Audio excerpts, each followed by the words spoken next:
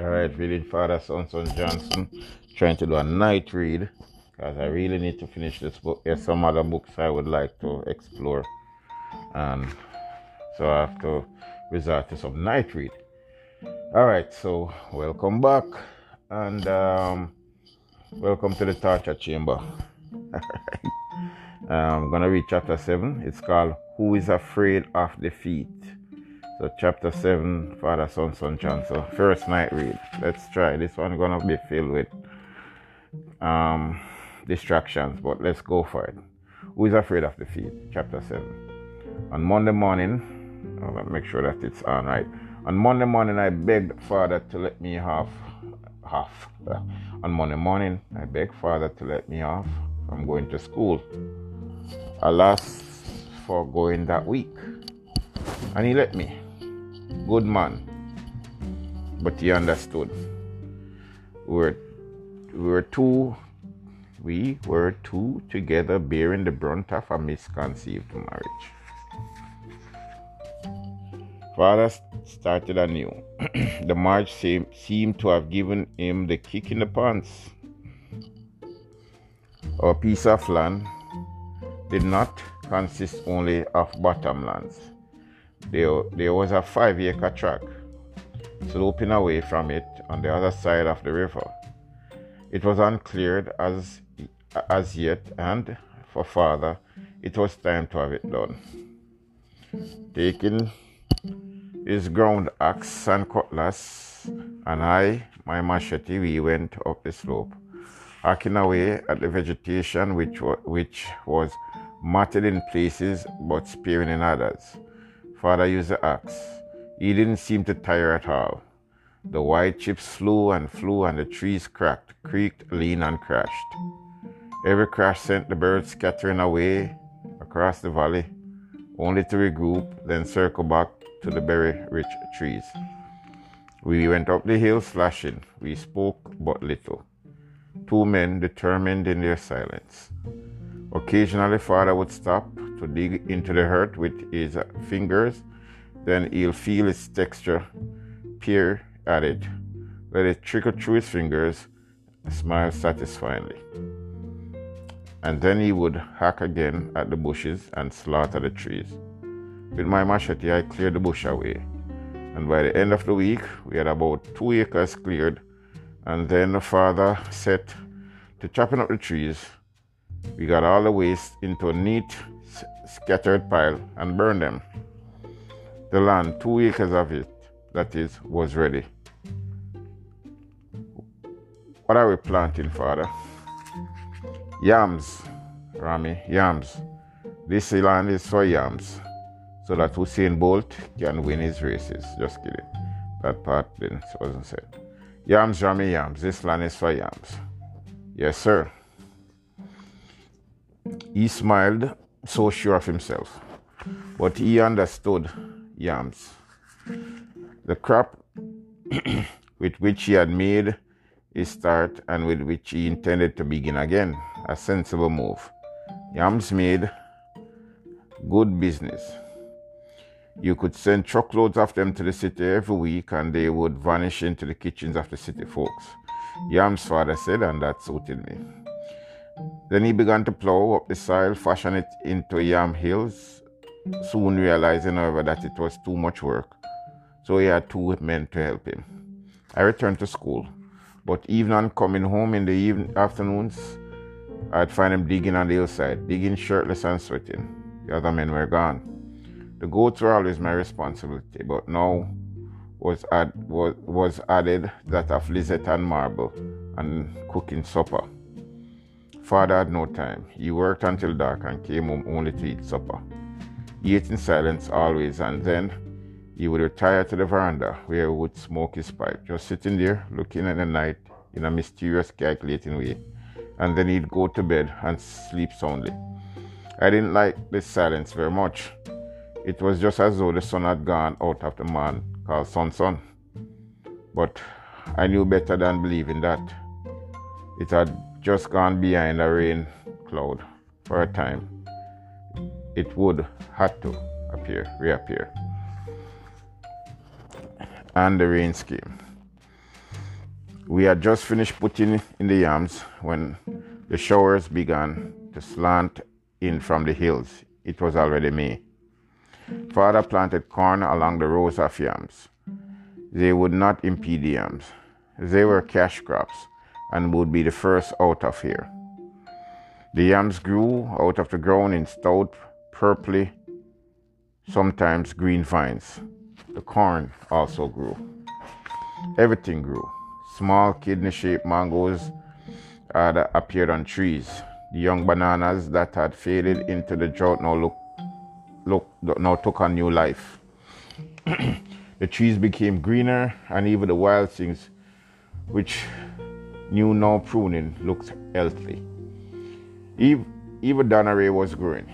She was taller and fuller, and her eyes looked milkier, and her teeth with them.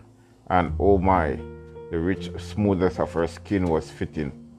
Around her had begun to appear that thing which I like to name elan. Since goats are the arch enemies of yam, I was forced to put all of mine into ropes. The rains continued, and the rivers changed its color from soda water purity to copper turbidity, and its voice, trimmed for so many months, resumes its bellicose loudness with the ever-rising volume of water. It lapped happily by our bottomland, and sometimes it was just as a hand's length beneath Mrs. Hilcher's footbridge. Every now and then I encountered Arlene and Brad, but this was the first lengthy walk together that we had since the wedding. They were returning from school, as I was, and we walked together, silent at first, but warming up a bit to a little chit-chat. But they were decidedly different. They were colder, and yet I didn't get the impression that they were feeling uppity. Maybe the country wedding put them on the defensive, in that they may have supposed that I was enraged about it. But another day, when I met Brad alone and offered him some candy, he refused it and went further by truculently brandishing a shilling almost in my face. It is where it in it were he tall enough, adding, what? In it were he tall enough, adding, I have money. I can buy my own. Sure, he could buy his own. He always could. Anybody could. But they used to take what I offered just the same. When Arlene had left off, Brad had taken up in the matter of touching my soft spot for food, because when we reached the gate of Robin Hill, where again they lived in Hibbertson splendor, Brad said tauntingly, guess what we're going to have for supper? Guess. I don't know, Brad, and I don't care. You so do care, he said. You do care for stuffed Cornish hens, don't you? Arlene laughed and touched the back of her hair with dainty finesse. You're a fool to stay down there in that hole, Brad continued. I bet you're going to have codfish, eh? Go away, I said, stamping my foot. Scram! They were frightened. I'd always been gentle with them, and now this? Go, I repeated.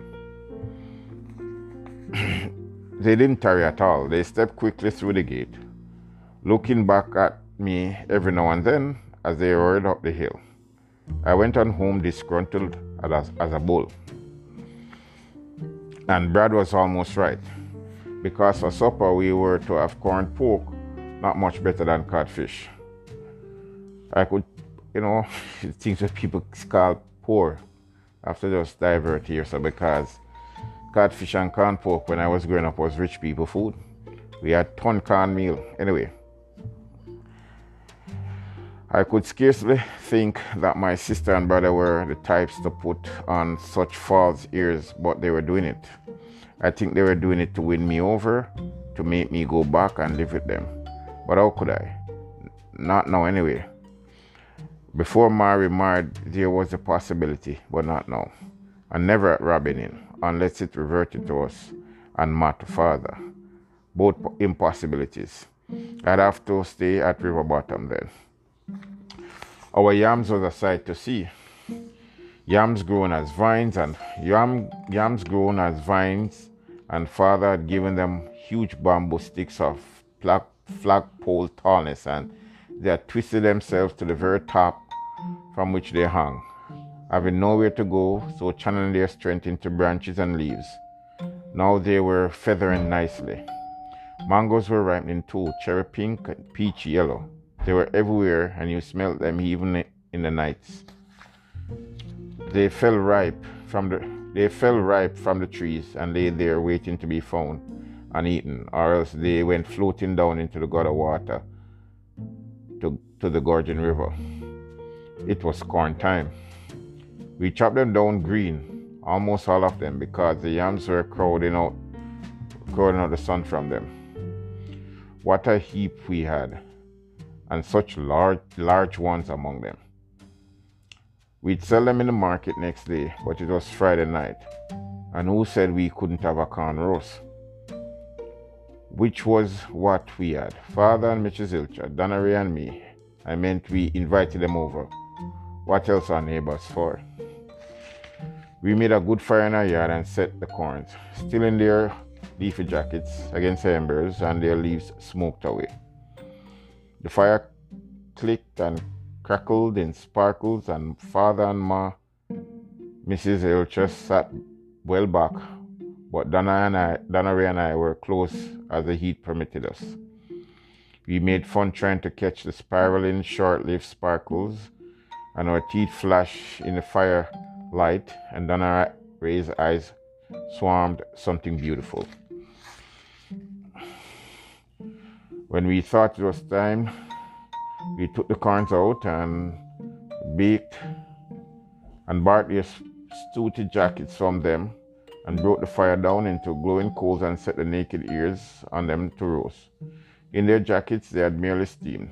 Now they would have the final head-on confrontation with the fire. And it wasn't long before we began to smell them, and having done so, turned them. Some of their seeds were popping with the pop gun of fierceness, making cauliflower designs, and so we continued to turn them while using a piece of cardboard. Donnery fanned back life into the dying coals. The corns lived up to what they looked like. They were juicy and sweet. Somehow, as you ate them, you knew that you were putting in something of worthwhile food value. Donnery and I played a game with them. We shelled off so many seeds at the time with our hands, and the idea was your opponent was to guess how much was there. If he lost, she'd have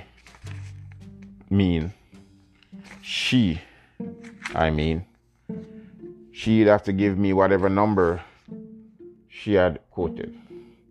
The next idea was not to lose too many. Too many.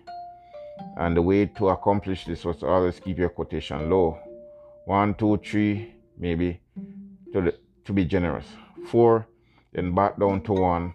And if you were real mean, then you'd even say none. Of course, we were always eating in between. Because I like Donnery, I made my quotations large. 10, a dozen, 15, even 16 once. Until she said I was stupid, jokingly. But just the same, the word stupid had a bad bite to it. So I started to play it correctly.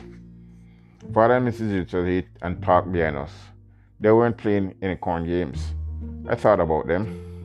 Was Father in love with her? Was he going to marry her and show Ma? But then show her what? Ma wouldn't even have a hiccup. She'd ask, and who is Mrs. Ilcher? Pooh. she'd say something like that. But that was something for Father to know. I think he and the good woman were a kindred spirit. Which set me thinking further. I wondered if in the old days Father had spooned a bit with her, then dropped her as soon as he had become more serious about Ma.